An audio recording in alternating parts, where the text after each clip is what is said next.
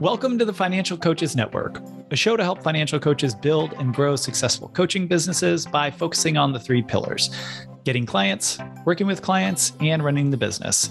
I'm Garrett Philbin. Over the first 4 years as a coach, I grew a successful financial coaching business to over $80K in annual revenue.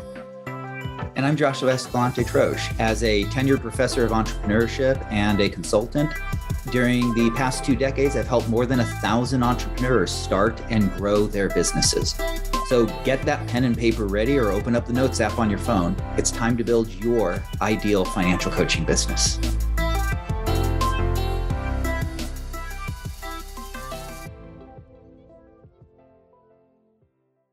Welcome back to Financial Coaches Network's podcast. Emily, what are we talking about today?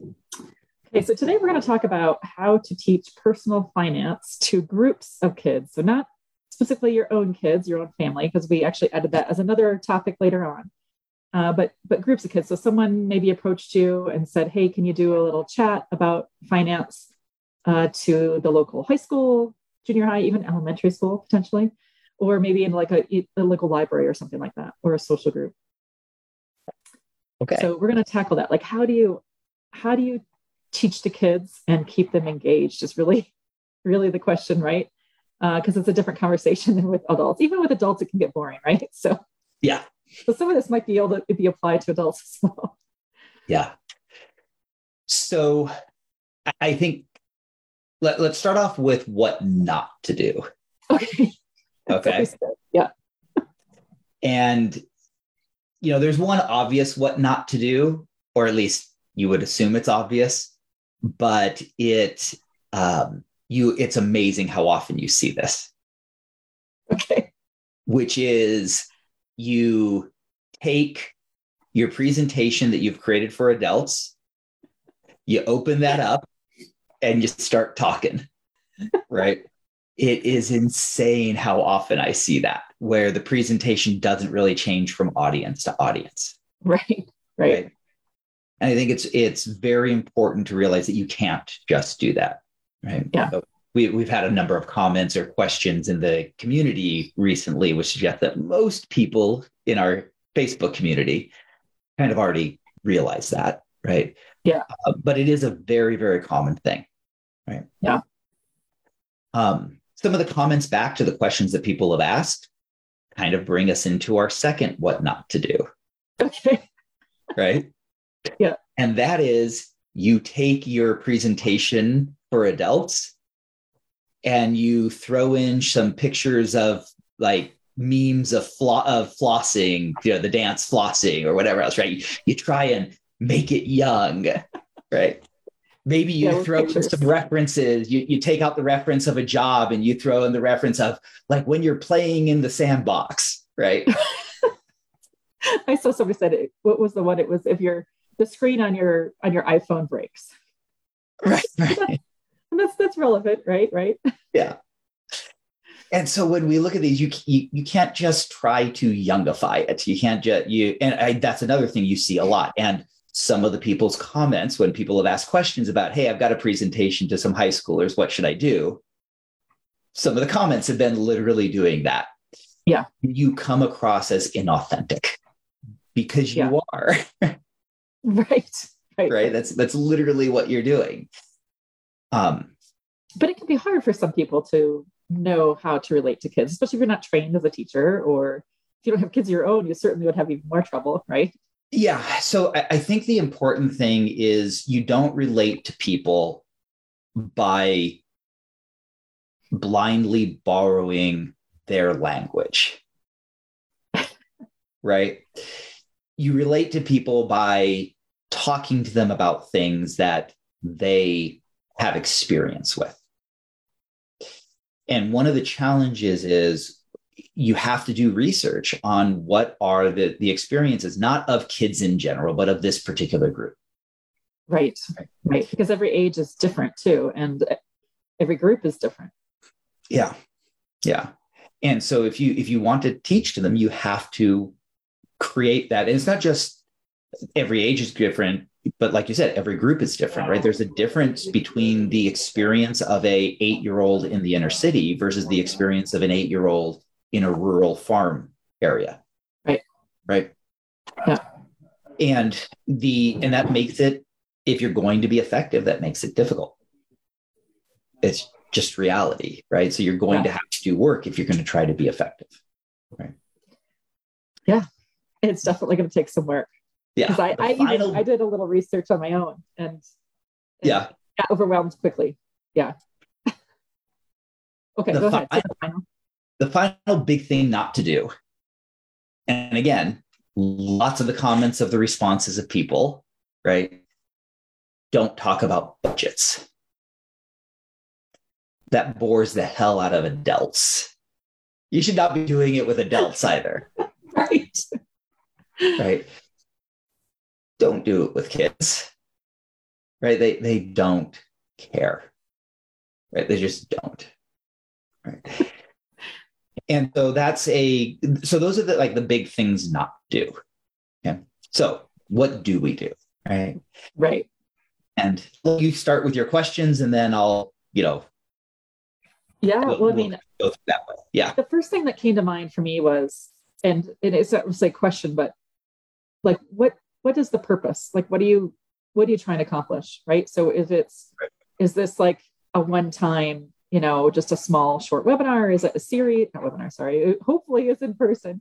Then, because it'd be really hard to engage them over a screen, but is this just one time? Is this more than one? Is this a whole curriculum? Because that's one thing I did find is there are whole curriculums around financial literacy. And some of them are decent, but if you're just going in for like a 1 hour or 2 hour thing, you want to find out like, what is the purpose of it? What are you trying to accomplish? Is it some standard you're trying to have a checkbox for the school? Or is this just like an informative, I don't know. So I think finding out that question is probably the most important one first, is what do they expect to get out of it?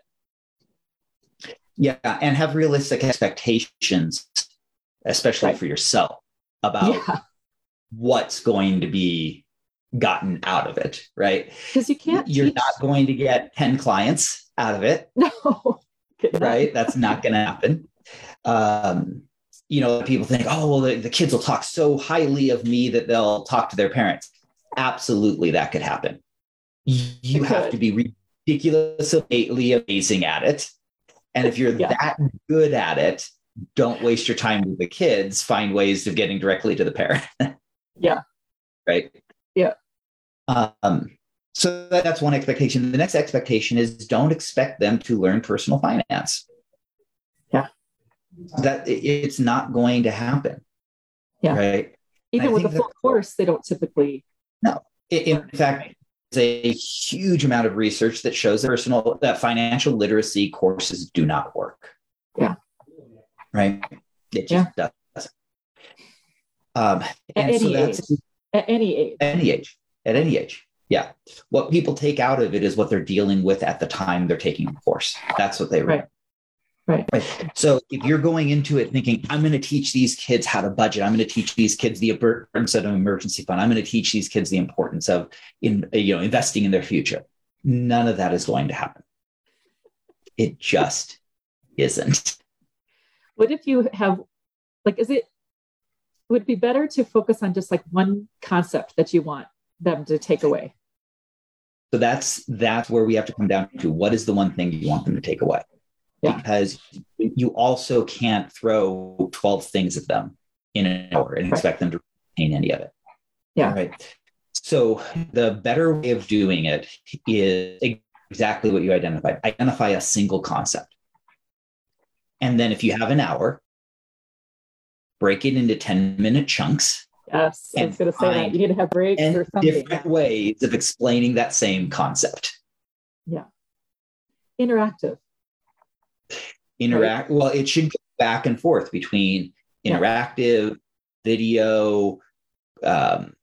You want, one of the biggest mistakes that people make when it comes to learning, and you see this all over the place. I guarantee you, if we asked this poll in the question, no one would answer the poll question correctly. And it's about themselves, right? I'm asking them a question about themselves and they would answer it wrong, right?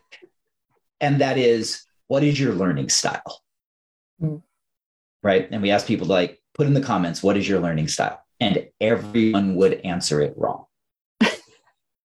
because there is zero evidence that anyone has a learning style. Okay.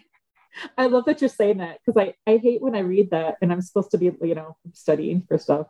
And I'm supposed to be learning this specific learning styles. And I'm like, aren't we all kind of just learned by all the different methods, essentially? Like, yes, more exposure, essentially?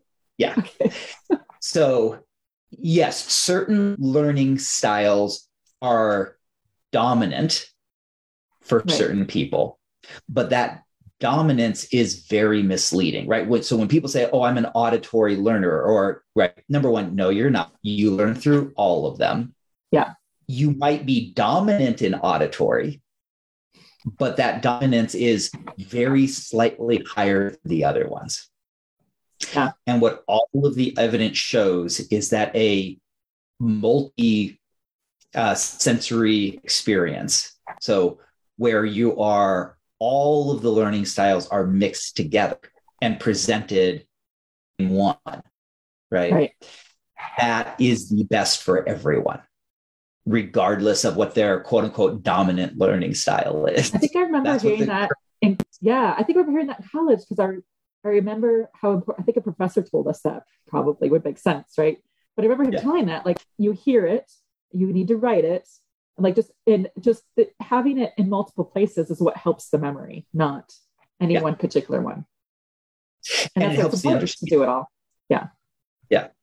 And so that's one of the things to really make sure that you're doing when you're presenting to anyone, but especially to kids, is you have to have the multiple aspects to it.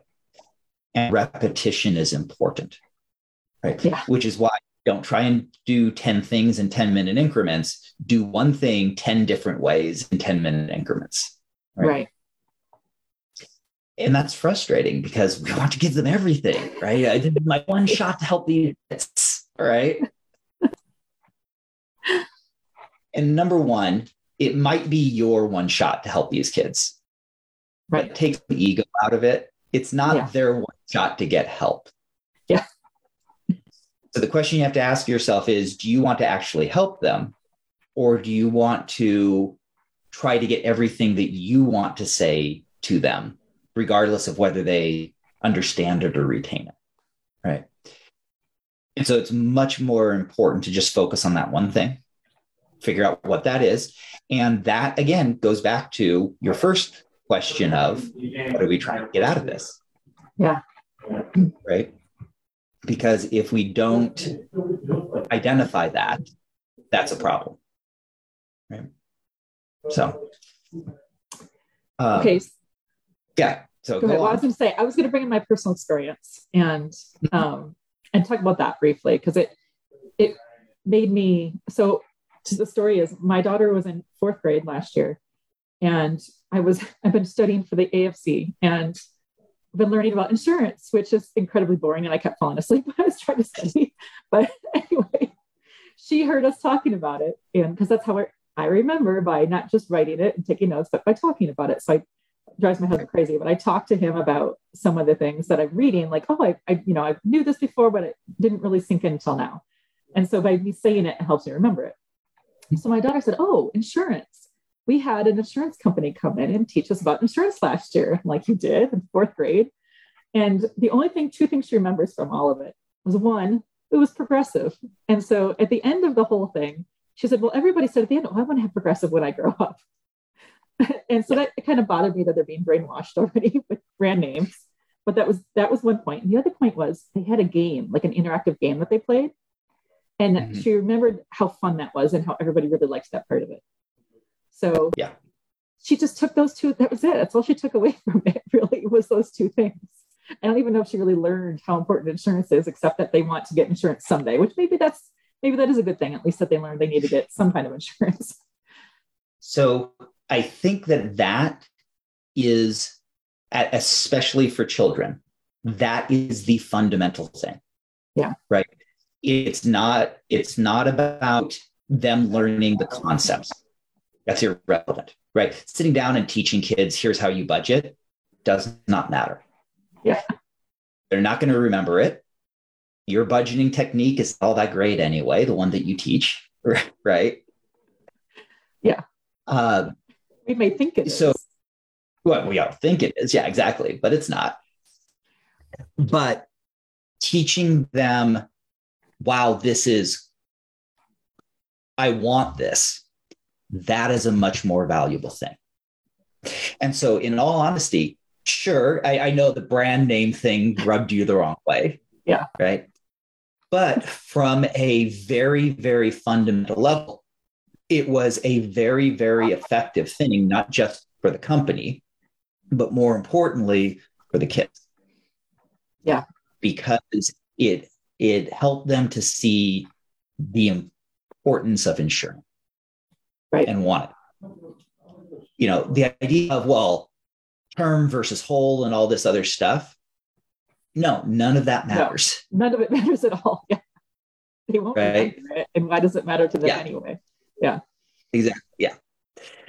And so when I look at that comes that's a really good presentation. Yeah.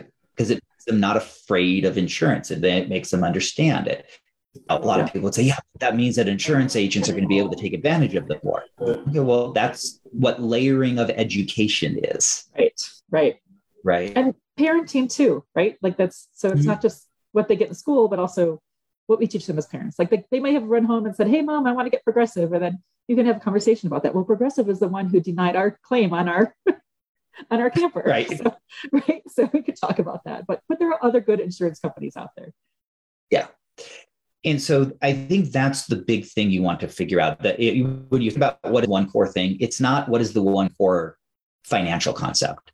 It's what is the thing that you want them to take away from, I want this when I get older, right? Whatever this is. Right. So it's a good lesson, even though I wasn't happy about it being Progressive.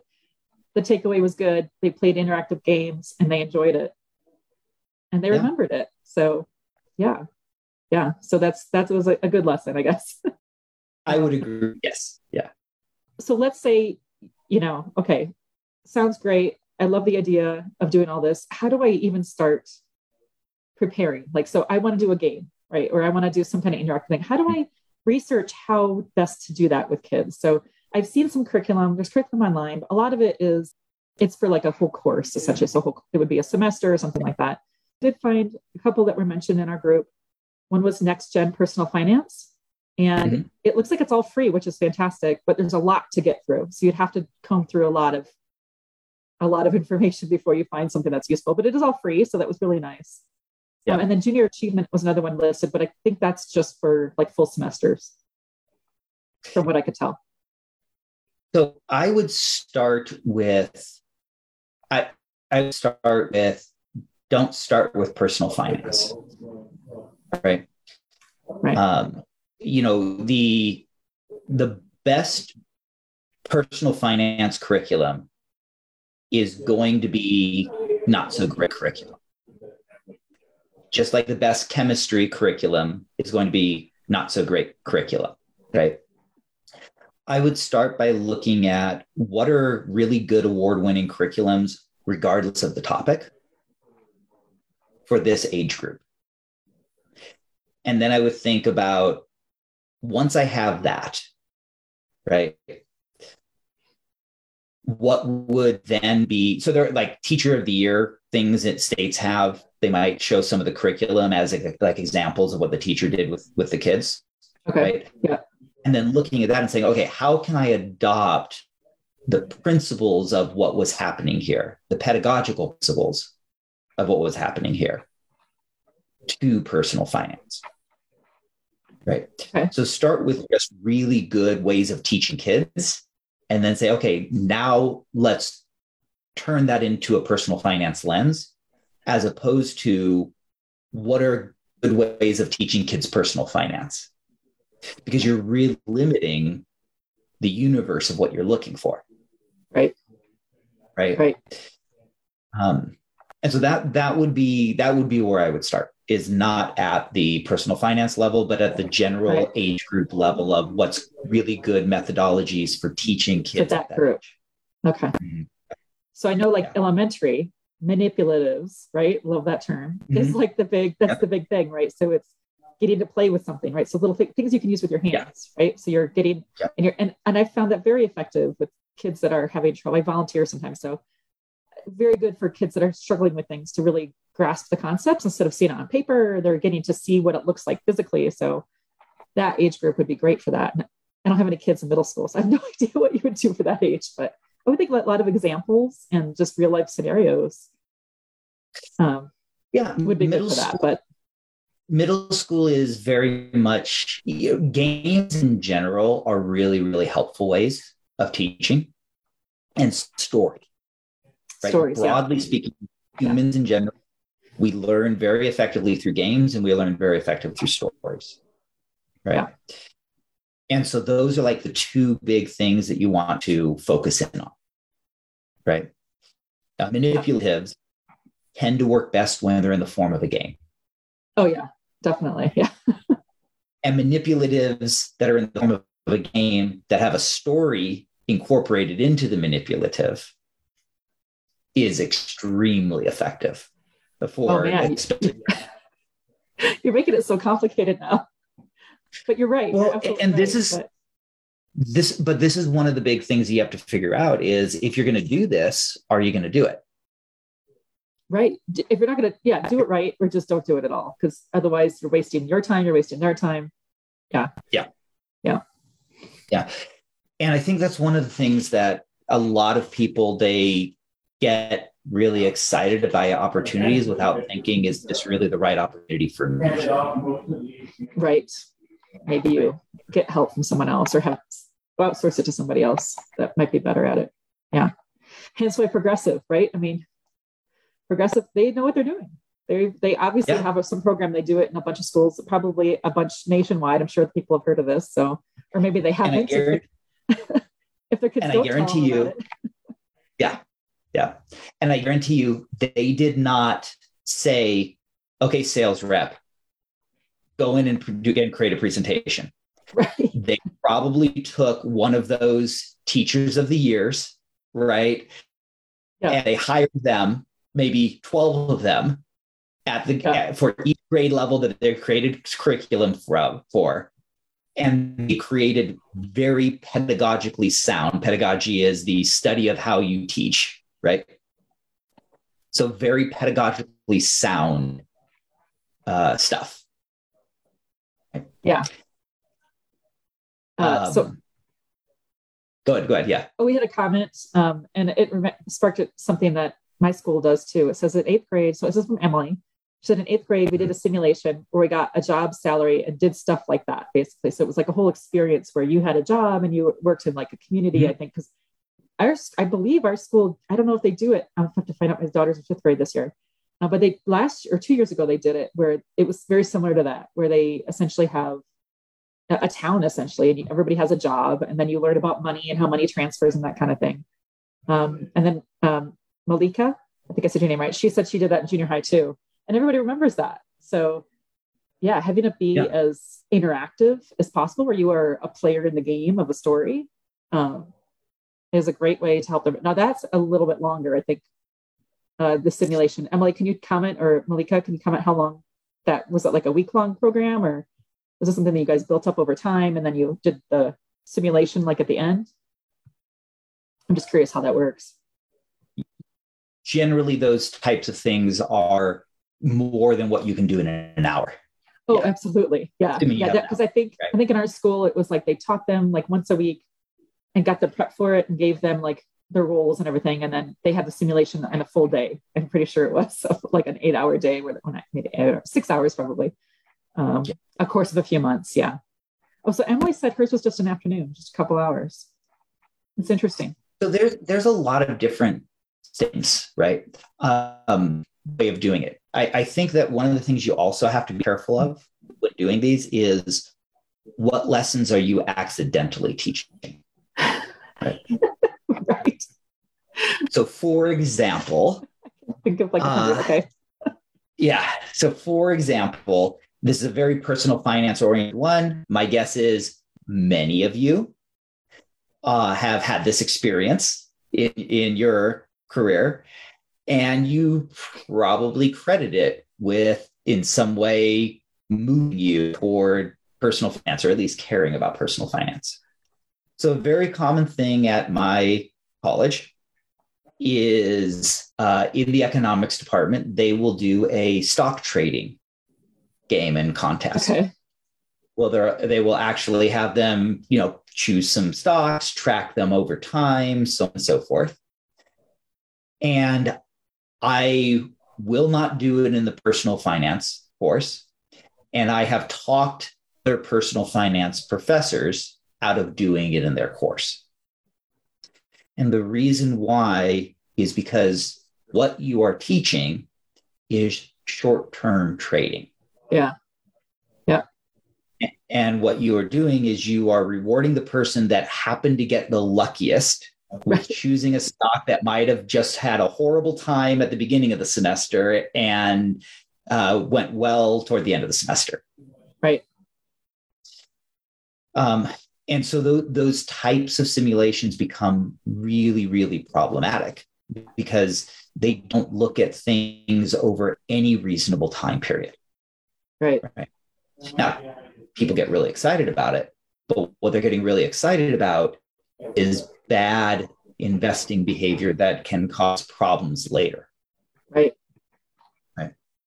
Yeah. And I think that's a really important thing to consider is what else am I teaching inadvertently without realizing it? Right. And the kids will find it. Right. Yeah. Yeah. They will definitely find whatever you're not intending to teach. I guarantee it.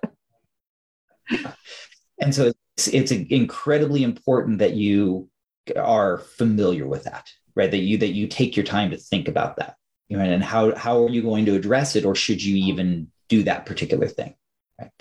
I think that one of the biggest that gets taught with budgeting is when people try to teach budgeting, and they try to put it into game and other things along those lines, right? There is an experience in the game where the budget or their spending keeps them from being able to do something they want in the game. And so therefore, one of the things that they can learn is budgeting is limiting. It limits me. Right. And it doesn't help that a lot of people talk about budgeting from limiting perspective as well. Yeah. Yeah.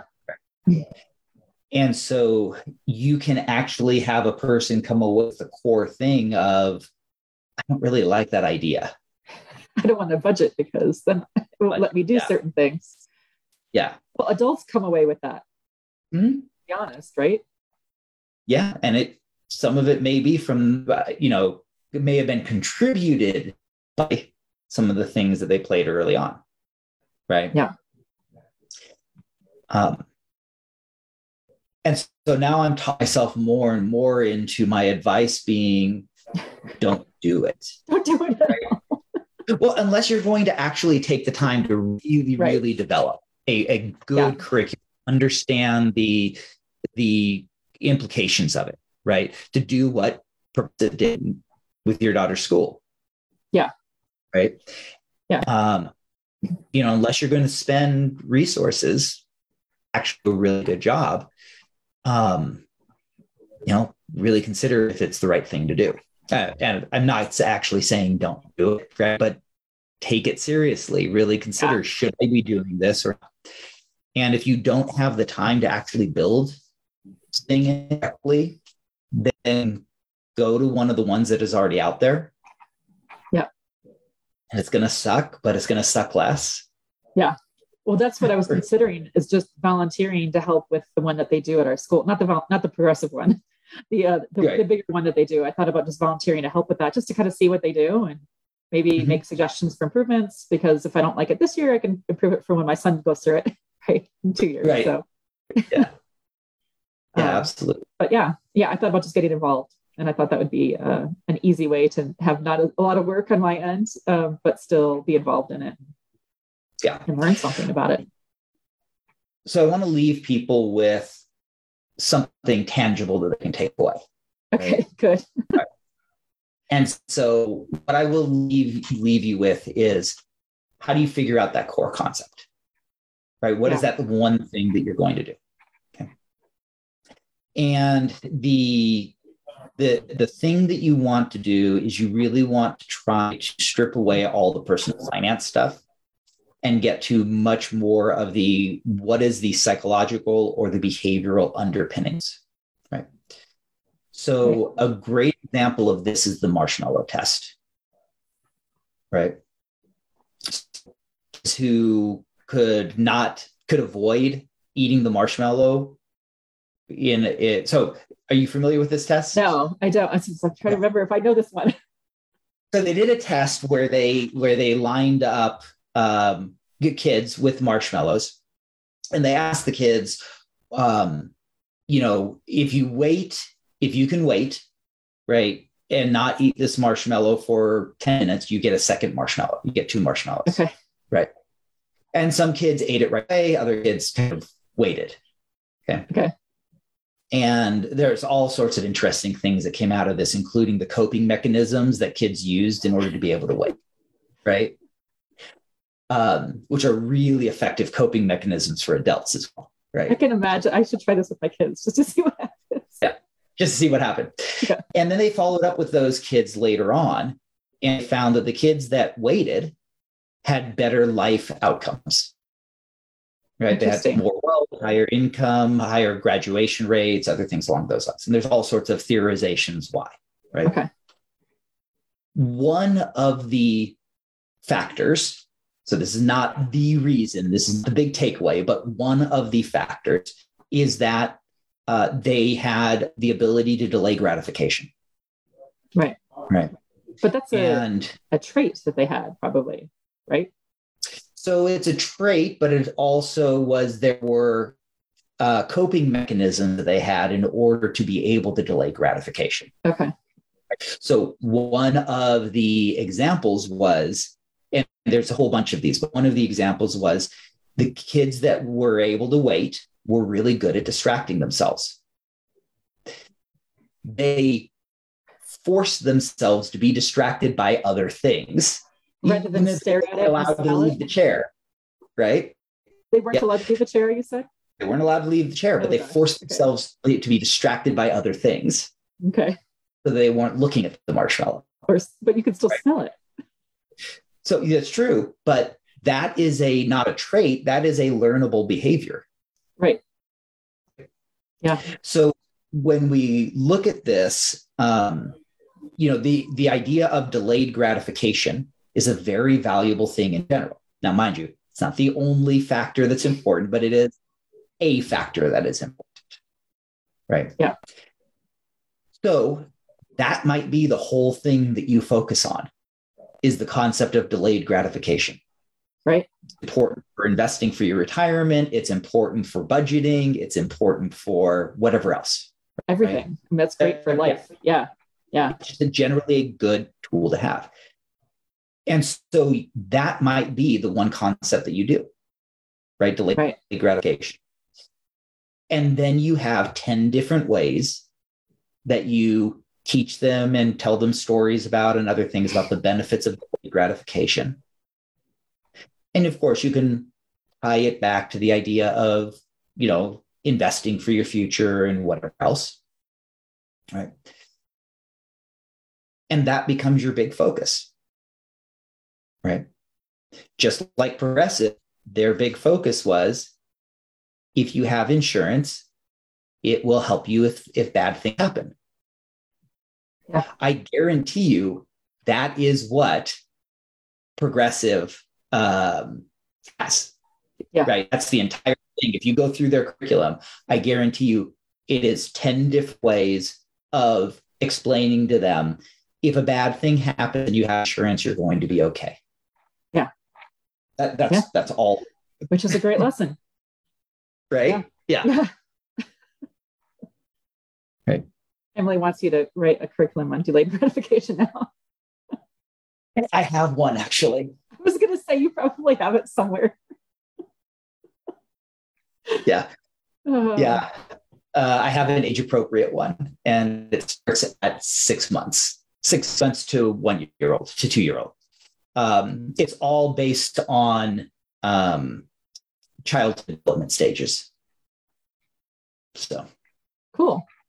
Here you go, Emily. So if you want it, just talk to Josh. I don't have it ready yet because I got some additional work to do around it with some updated childhood development research.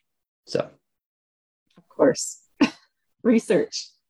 Research. That's another takeaway, right? Make sure you do your research. Yeah, absolutely. Yeah, and don't worry about making it, relevant to them, talking in their language, so on and so forth, right? The kids don't need you to talk down to them because that's what you're really doing, is talking down to them, right? But you have to use words they understand at least. Yeah, just use words they understand. Yeah, that's it, right? It depends on the age level as to whether or not they understand certain words. So you just have to be careful about that, right? Yeah. At ages, kids are more interested in certain topics. So, don't talk about, don't tell the story about a 43-year-old single mom that just got divorced, so on and so forth, right? Tell a story about, the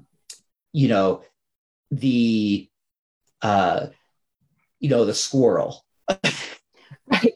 I say, if you tell the story about the divorced mom, you're going to get all these hands up. Oh, my friend's mom got divorced and blah, blah, blah. You're going to get a lot of those kind of stories. Yeah. Yeah. So it's a story about the squirrel. And then that's it. That's the modification. Yeah. And be careful to don't open the floor to open discussion because you'll get a lot of random things that they talk about. Yeah. That's another skill that, again, be very careful about going into this.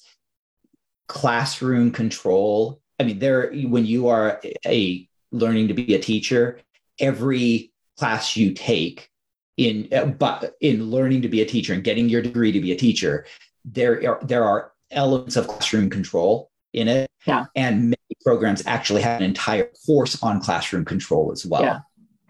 Yeah. You may think you're going to be good at it. You are going to suck at it. You're going to suck. A lot of work to figure that out, and it's hard.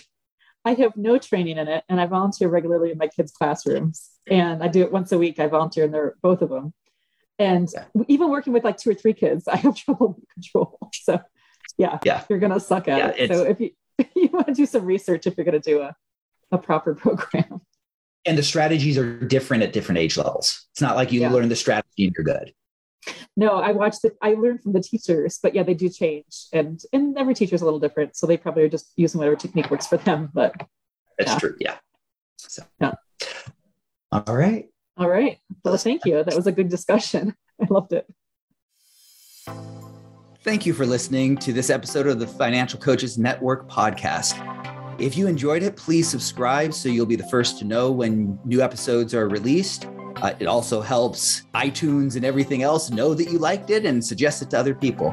And if you can think of one person, a financial coach or someone aspiring to be, who would connect with what we talked about today, share it with them as well.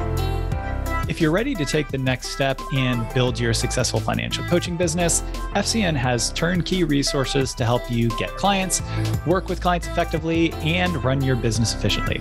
Head to Financial Coaches Network /start here or Financial Coaches Network /stall if you're Sean Connery.